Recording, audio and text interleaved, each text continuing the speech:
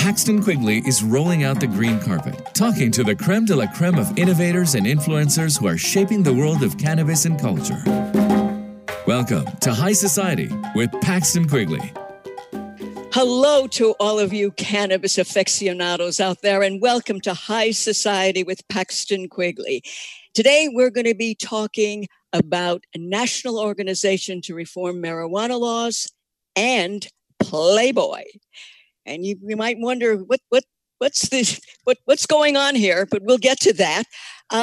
First, I got to say congratulations. NORML is now 50 years old. They've got an anniversary this year, and Playboy is in its 67th year, which is really amazing. So I'm really happy to have on, I want to say the famous, but I won't say the famous, but some people have called him the first politician of pot, Mr. Marijuana, or the Ralph Nader of pot. So with us is Keith Stroup. He's founder and legal counsel for NORML. Hey, Keith, welcome to High Society. Thank you, Paxton. Lovely to be with you. Thank you. Okay, you were a real maverick, no doubt about it. I mean, when I think back about it, because in those days, everyone was so blatantly anti-marijuana. This was in the early 70s and, of course, into the 60s. So can you give us kind of a brief history of how, when, where, and why did you start NORML?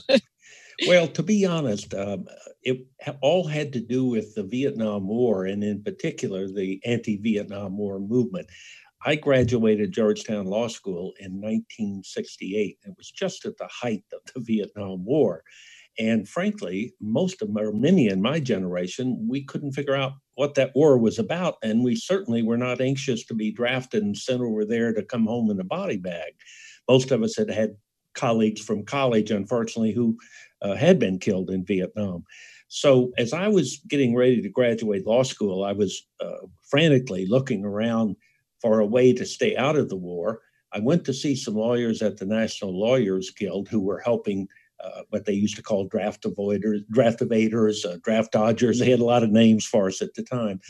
And they offered, for example, to set me up with some people in Canada if I wanted to leave the country. That was one alternative that a lot of anti-war protesters were doing. But the problem with that was you weren't certain you'd ever be allowed back in the country. And that seemed a little dramatic for what I needed to do. But with their help, I had been offered a job by a presidential commission called the National Commission on Product Safety. It's an important sounding group because it was created by Congress and the commissioners were appointed by the president. So my draft board ended up, with the help, my lawyers helped me file this request for what was called a critical skills deferment. And if you could convince them that the work you were doing at home was more important, and instead of sending you to Vietnam, you should serve your 2 years back home. Well, my draft board actually granted that critical skills deferment. So I spent the 2 years I would have been in Vietnam working for this presidential commission, and coincidentally, the commission had been created because of the work of consumer advocate Ralph Nader. So during those 2 years, I was turned on to the idea of public interest law. I'd never heard of it before, but it's where you use your legal skills and your law degree to try to impact public policy rather than to represent individual clients. So by the time the commission ended, I was 27 years old. I was then too old to be drafted. For the first time, I had a choice what I wanted to do with my life. And by then, I was really interested in doing public interest law. But I'd started smoking weed when I was a freshman at Georgetown Law School in '65. So I thought, why don't we start a public interest group to represent the interest of marijuana smokers and let's end marijuana prohibition altogether. Now, did people think you were crazy that you came up with this scheme, so to speak? Well, yes. I think a lot of my friends thought that I had gone out on a little bit on a tangent. And I must admit that I was nervous at first, too. I remember at the time, former U.S. Attorney General Ramsey Clark was a person I was relying on for some guidance and advice. He had published a book called Crime in America in 70 or 71. That I had read, in which he called for the legalization of marijuana. So I had gotten to know him a bit, and I went to Ramsey and I said, Ramsey, Is this crazy? You know, I'm thinking about doing this legalization thing, but on the other hand, I hope I'm not throwing away my legal career and ruining my life. And Ramsey was wonderful. He said, first, do it. It's important. Somebody needs to do it. And number two, he said, do it while you're young. So if you fall flat on your face, you can pick yourself up and get started again. So yes, I certainly had people alerting me that I might be making some self-destructive decisions. On the other hand, before very long, we were off and running, and with the help of Playboy, which I'm sure we're going to be talking about, we began to get the funding where we could hire professional staff and really begin to make an impact. Okay, now did you know Hefner at all, or how did you get introduced to him? What was happening there? It was actually, I did not know Hefner and certainly didn't even know the Playboy Foundation existed. But I'd become friends with a number of Ralph Nader's assistants. They used to call them Nader's Raiders when they came to Washington, D.C. and worked for a couple of years. And one of them by the name of John Esposito, at one time I was visiting with him at the early years. And he said, Keith, have you applied for funding at the Playboy Foundation? I thought, well, hey, it sounds good to me. Sex and drugs, they sort of seem like they ought to go together. So I ended up applying, and after a procedure where they sent someone out to interview me, they then ended up having me come out to the Playboy Mansion in Chicago for a Playboy Foundation board meeting, to which Hef attended himself. So by the way, was Richard Rosenzweig at that meeting? Of course. Dick Rosenzweig was there. Also Burton Joseph. I know them all. Margaret Standish. I'm sure you know all of those people. It was really a fascinating time. I was young and naive, so I wasn't quite sure what I was doing at the time. But as a result of that, Hefner got behind the project. And as you probably knew, Hef had quit drinking years before that. He only drank Pepsi-Cola at that point. Too much of it. But that's right. But he did enjoy smoking marijuana. And so in addition to knowing that it was the right thing to do because we were destroying so many lives, he was also a marijuana smoker that wanted to be able to smoke marijuana and not worry about being arrested. So we obviously formed an alliance and a friendship that lasted for a long time.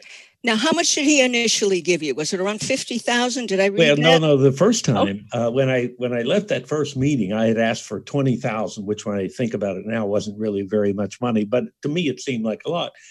Well, after I got back from that meeting, I got contacted by the foundation, Margaret Standish, telling me they were offering me $5,000.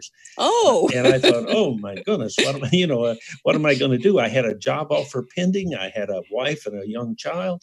And I thought, man, that $5,000 isn't going to last very long. But Margaret convinced me that, look, take it, do a good job. There will be more money, assuming that you can show us that, you're building a serious program.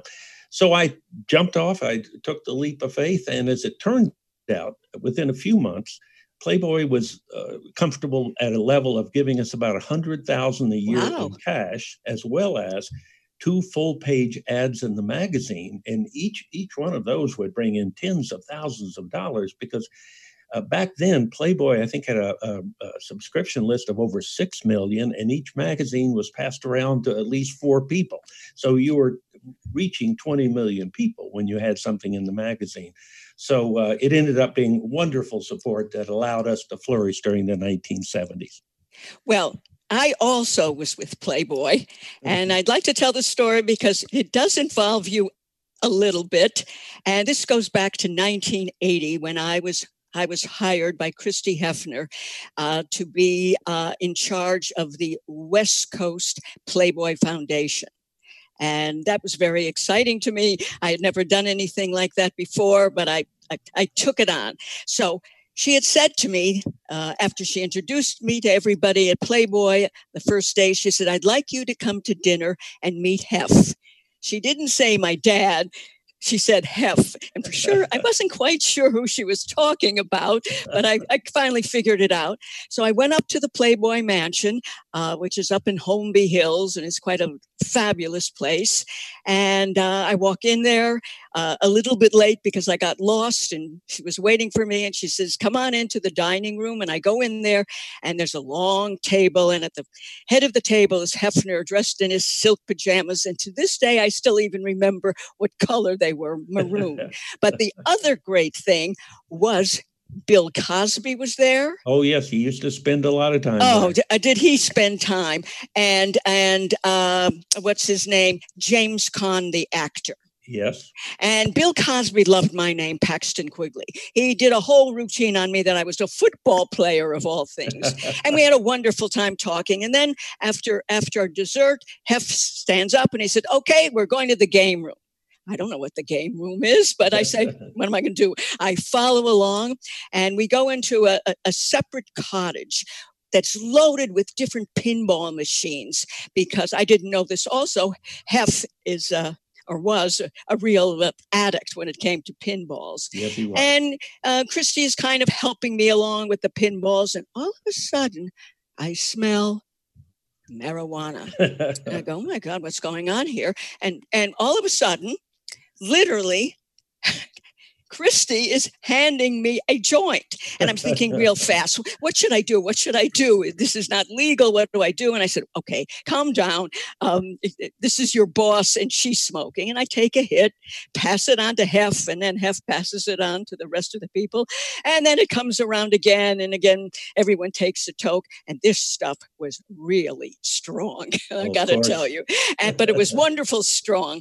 And we go and we play for, at least an hour or so, maybe even longer. And I decide, okay, it's time for me to go. I just kind of felt it was time for me to go. And I said, I'm going. And they said, no, stay. And I said, no, tomorrow's my first day on the job. And then Christy says to me, oh, I forgot to tell you, there's a fundraiser here tonight, and I want you to come. I said, okay. I didn't even ask her what the fundraiser was, but the next night I got off work early to go and change and look nice for this fundraiser. And I go up to the mansion, open the door, and Christy greets me again. And the first thing I smell is marijuana again. And it's really a lot. And there are literally probably about 200 people there. And I'm like, shocked. And I said, what's going on? And she says, oh, this is a fundraiser for National Organization to Reform Marijuana Laws. And I go, oh my God, I couldn't even imagine that this was happening. And she says, I want to introduce you to Keith Stroup. Now, I know you don't remember me, but I remember you because you were a big shot with Playboy. So that was my introduction to Playboy. And we actually had to you and Normal. We had two of those in the L.A. mansion, one in, I think, 77 and one in 78, maybe. And we had one also, I believe it was a little earlier, in the mid-70s, at the Chicago mansion as well. Those were good times. And you're right, by the way, that is a beautiful mansion in L.A. Oh, it's gorgeous. It's gorgeous. And unfortunately, it was sold off, and they don't have those kind of parties there anymore. No, I think it's become a boring place. But I'd love to talk with you more, but we've got to take a commercial break. More High Society with Paxton Quigley coming up after we hear from our privileged sponsors. Elevate your every day with that Shoogies feeling, with the sweet taste of Shoogies. Add a cup of Shoogies to your morning coffee. Ah, how sweet it is. Shoogies infuses cannabis and cane sugar to make it the perfect sweetener with benefits. Make your happy hour happier with a dunk of Shoogies in your drink. Order your Shoogies now at shoogies.com or find it in dispensaries throughout California. Whenever you crave a little sweet, pick up Shoogies, the sweet, sweet take anywhere treat. Plant Profits. I'm Vern Davis, and I'd like to introduce you to some of the most forward-thinking executives and companies in the cannabis industry. We call them the Plant Profits. Each week on Plant Profits, we talk to the people at the forefront of the industry, creating real companies and career opportunities. We'll learn from the people leading the charge into the promised land of profit. Plant Profits is powered by Produce Global, people solutions firm that has been building companies, changing lives since 1995. PROTIS Produce Global. Find Plant Profits now at cannabisradio.com or wherever you get your podcasts. Hey, take a look at this. They're selling smart pots. They have pot that can make you smart? Where is it? Not that kind of pot. Smart pots are the best aeration container to grow your plants. Check this out. This is the original fabric container for faster producing, healthier plants. They're made with a superior fabric that delivers high yields. Plus, smart pots are reusable and sustainable, so you can use them over and over again, no matter if you use them indoor or outdoor. That's very smart, but how good are they for the environment? Smart pots are BPA-free and lead-free, so you'll always be able to ensure a pure, clean grow, and they're 100% made in the U.S. Over 28 million smart pots have already been sold, so it seems like a smart investment. Look for smart pots in close to 2,000 garden centers throughout North America and ask for the original fabric container. Find a store near you or order yours online at smartpots.com. Paxton Quigley is back talking to the connoisseurs of cannabis and culture on High Society, only on cannabisradio.com. Okay, now I want to talk about the new Playboy. Obviously, it was sold off when Hefner died. I think he died, 2 years ago or 3 years ago? I can't even remember. Yeah, I don't either. As I get older, everything seems like yesterday. Yeah. Well, it wasn't yesterday. And apparently his sons took it over, tried to make a go of it, and it just kind of faltered. And they ended up selling Playboy.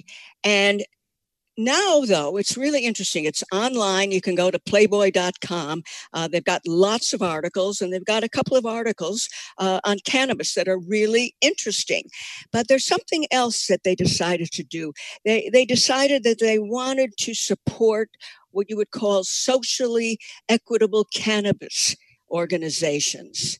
And they had a choice of a number of organizations and picked the following.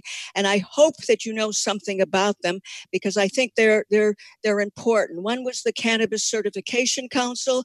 Then there was the Last Prisoner Project. And I think there are 2 or 3 more out there. But they're all socially conscious organizations that are dealing with marijuana issues. Can you give us some information about that? Well, we were flattered, actually. They included NORML in that article as well. I think they had 5 groups, and the other 4 were focused more, I think, on what they call social equity. What that has to do with, it's really quite a high-minded effort. It is recognizing that in the 80-some years of marijuana prohibition, the Black and brown communities have been disproportionately impacted by them, even though we smoke at approximately the same rates. Roughly 14% of the adult population are marijuana smokers, whether you're white or brown or Black. But the arrest rates for Black and brown Americans are at least 4 times as great, and in some parts of the country, 8 times as great as are for white smokers. So in order to undo some of that harm that's been caused, in some of the states that have been legalizing marijuana, they've been proposing, and in at least a half a dozen states, they've enacted laws and regulations that require a percentage of the licenses, if you're going to be a licensed grower or dispensary or seller or whatever, that a certain percentage of those be set aside for communities of color. I think now, do you know what the percentage is? Is it like 20% or is it only 10%? Well, it's different in every state that's doing it. For example, Maryland is doing it, but they've been taken to court by some people who were upset because their application wasn't granted. And I think there's at least one other state where they're in litigation. This is never as simple as it should be, but I think roughly 25 to 30% of the licenses are being set aside for minority communities. And again, for some people, they think that may be unfair. But if you look back on the impact of prohibition, that was also unfair to those communities. So I'm all for the new social equity provisions, and I appreciate Playboy's giving them some attention. Now, I know one of them that I had mentioned, and I don't know if you know anything about this one project, is called Last Prisoner Project, because as you had said, a lot of Black and brown people are being arrested at a much higher rate, and they're in jail now. Do you know anything more about that organization? Well, I certainly admire. They're very focused on making sure that all nonviolent marijuana offenders are let out of prison. And certainly it's something NORML supports as well. And there are some states where they have begun to let nonviolent marijuana offenders out. Not all of them, but the majority of them, the ones that didn't have serious charges. Obviously, anytime that you're trying to convince a majority of the American public to let people out of jail, there's a lot of skepticism. They're worried about, have they reformed their lives, whatever. Well, remember, these are people that the only thing they did wrong was they either smoked or sold marijuana at a time before it was legal. But it is now essentially legal in 12 states in the District of Columbia, but 33 states have legalized it for medical use, and most people can qualify under that if they wish to. So obviously, we don't want to leave anyone behind as we make this transition from prohibition to legalization. For Christ's sake, let's get the marijuana prisoners out of prison. If there's no violence on their record, let them out now. Good. I totally agree with you. Now, there's another organization. It's called Minority Cannabis Business Association, and it involves physicians. And it's an organization that I know Dr. Janice Knox is involved in, and I've had her on a couple of times on my previous show. Do you know more about that organization? I don't know them individually, but I will tell you that, for example, in New York City, there's a group that's now affiliated with NORML called the Cannabis Cultural Association. And again, it's comprised primarily of people from the minority communities who, for a long time, were not actively involved in the legalization movement, that they've been stepping up. Our Chicago NORML group is minority led. This group, Cannabis Cultural Association in New York City, is. So again, it's all part of this recognition that if we're going to legalize marijuana, let's legalize it and allow everyone to benefit from that, not just the people who've been privileged in the past. Okay, now let's talk about NORML. They've given you some money, and how are you using it in terms of making change? I'm sorry, who's giving me money? Who are you saying? Playboy.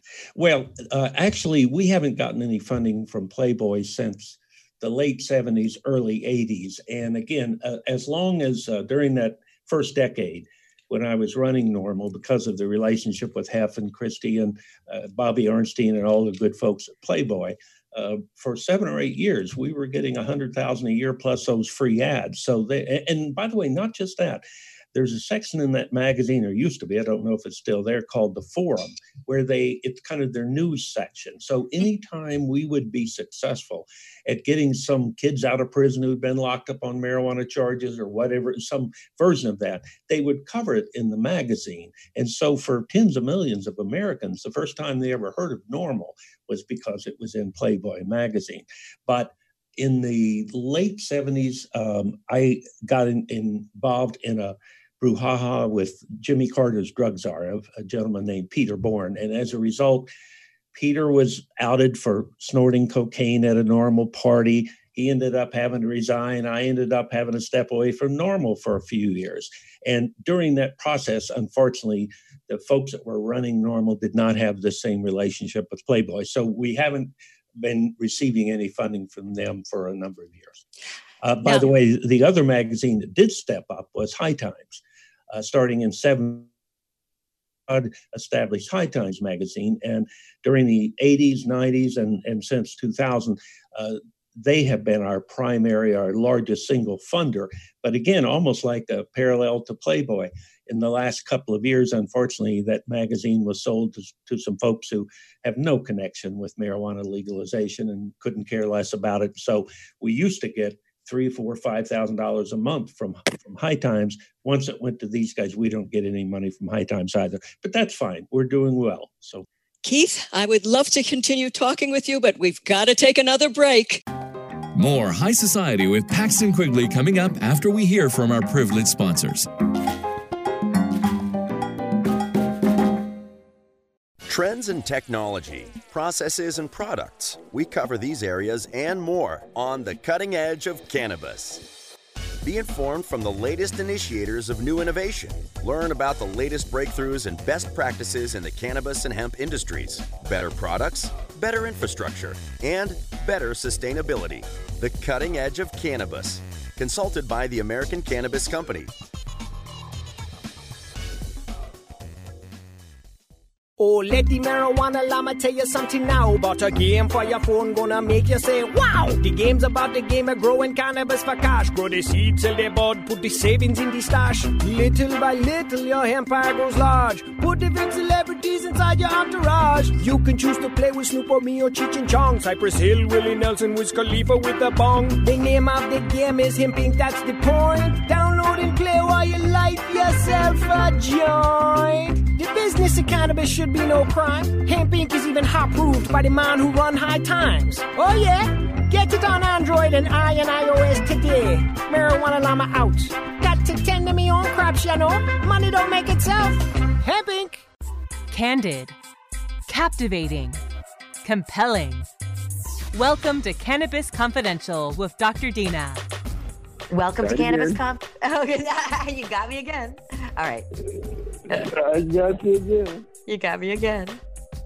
Welcome to Cannabis Confidential. Ah! Hey, we did it. We did it. Welcome. I have the coolest guest today. You guys already know. The one and only Tommy Chong. CannabisRadio.com proudly presents Cannabis Confidential. Paxton Quigley is back talking to the connoisseurs of cannabis and culture on High Society, only on CannabisRadio.com. We're back again talking with Keith Stroup. He's with NORML, National Organization to Reform Marijuana Laws. And I wanted to ask you what you see now is the future for cannabis. Is it going to be still a long process? And what is NORML doing in terms of going forth? Well, remember that when we founded NORML back in 1970, it was as a consumer lobby. We wanted to represent the interest of marijuana smokers, not the industry. But so long as marijuana was still defined as a crime, and we had at one time as many as 850,000 Americans being arrested every year in this country on marijuana charges. By the way, it's still over 600,000. So we still got a lot of work to be done.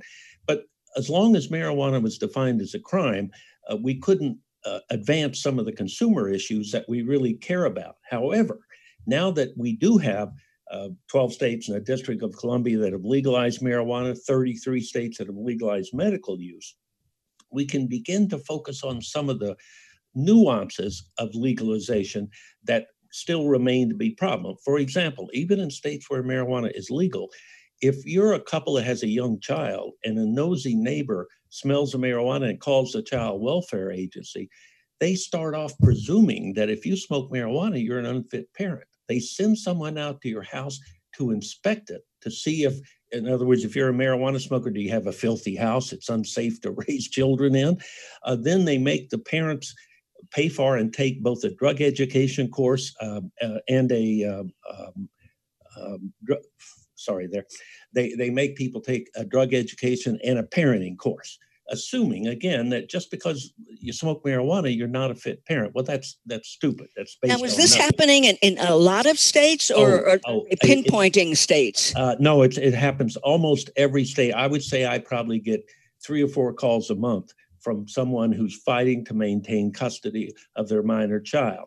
Another case, even in the states where they've legalized marijuana, most private employers are allowed to continue to drug test and to require what they like to call a drug-free workplace. It's not drug-free because their employees go out and drink beer over lunch all the time and they don't think anything about it.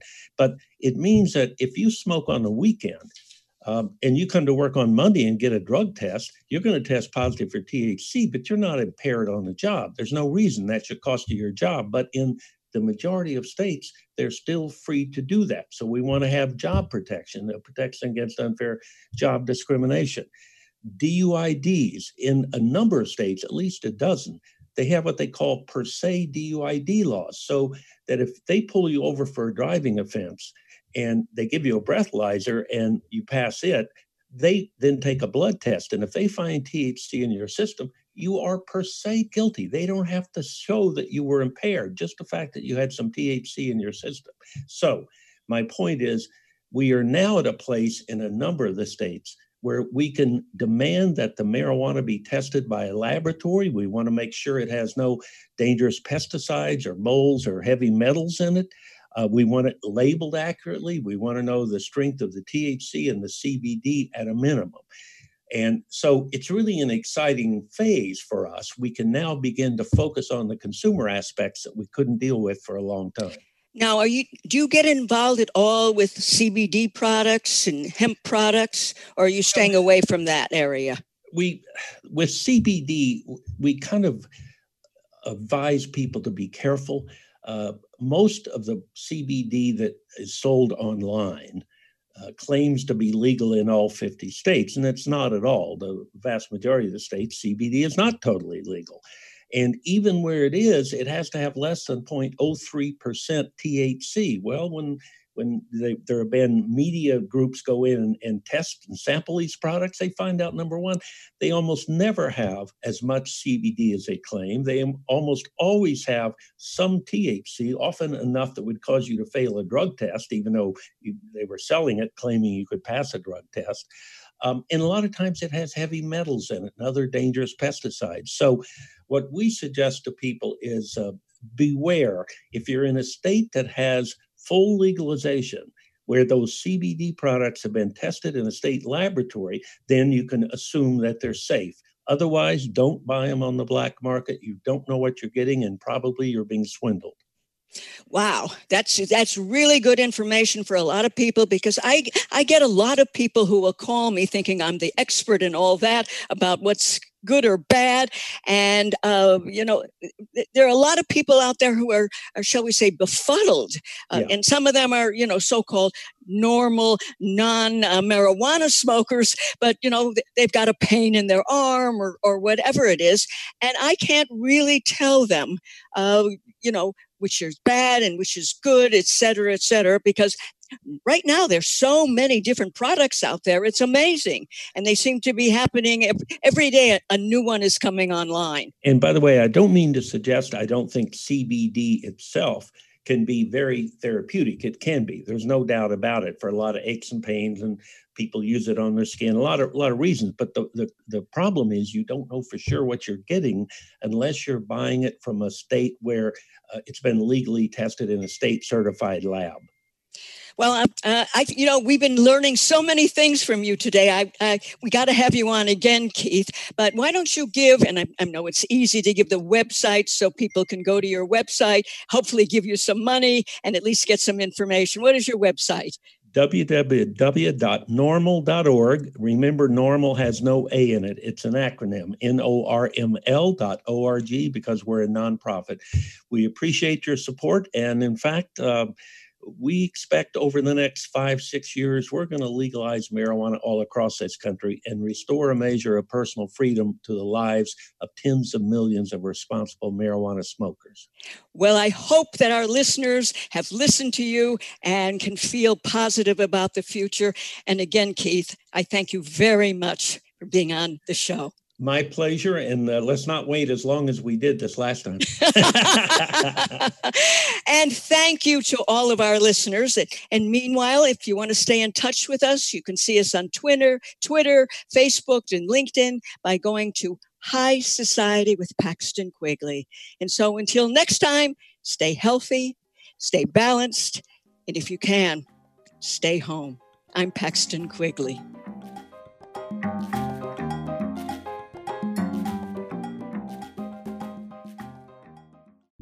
The opinions expressed on this CannabisRadio.com program are those of the guests and hosts and do not necessarily reflect those of the staff and management of CannabisRadio.com. Any rebroadcast or redistribution without proper consent of CannabisRadio.com is prohibited.